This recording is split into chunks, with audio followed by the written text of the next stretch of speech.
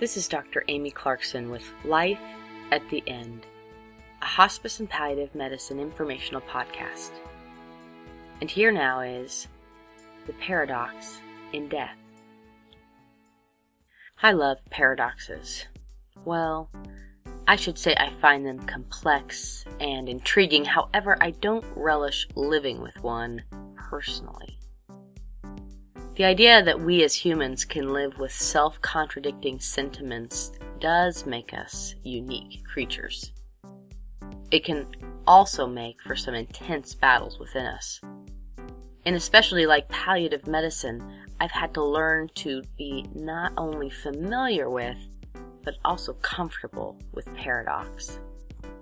I suppose the more extreme the situation, the more extreme the paradox can be. Let's face it then, what's more extreme than life and death?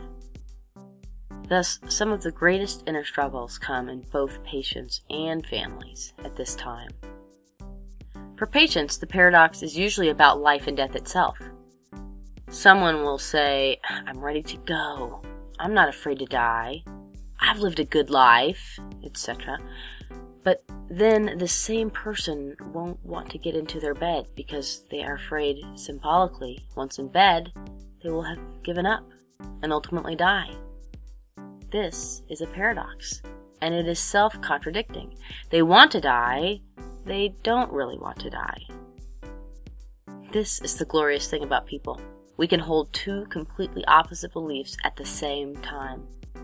However, by creating a paradox, there can be consequences. The consequences usually manifest physically in the form of anxiety or delirium, but also sometimes pain.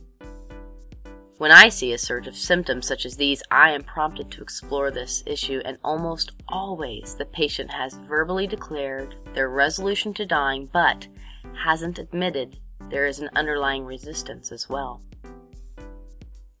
For families, while the paradox still involves life and death, it feels very different.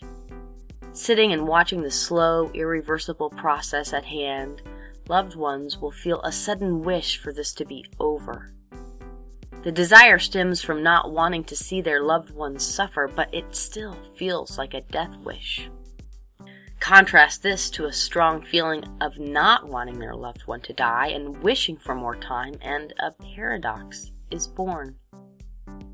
Equally strong and self-contradicting, these opposite sentiments usually evolve into guilt and confusion. Guilt comes because the person acknowledges that they've hoped for their loved one to die quickly, and this desire feels wrong. And confusion comes because this directly opposes the longing for them to stay alive. To both of these situations, I'd say it is absolutely normal and expected to experience this paradox. To the one dying, there is less to be done cognitively to ease the symptoms of the contradiction.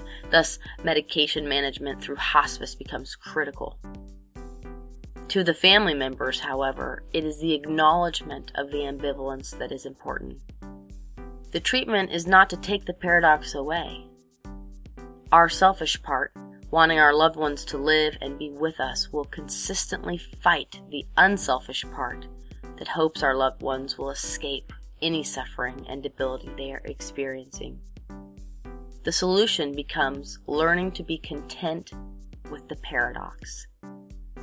Some would even say that this is what peace is: being able to embrace paradox.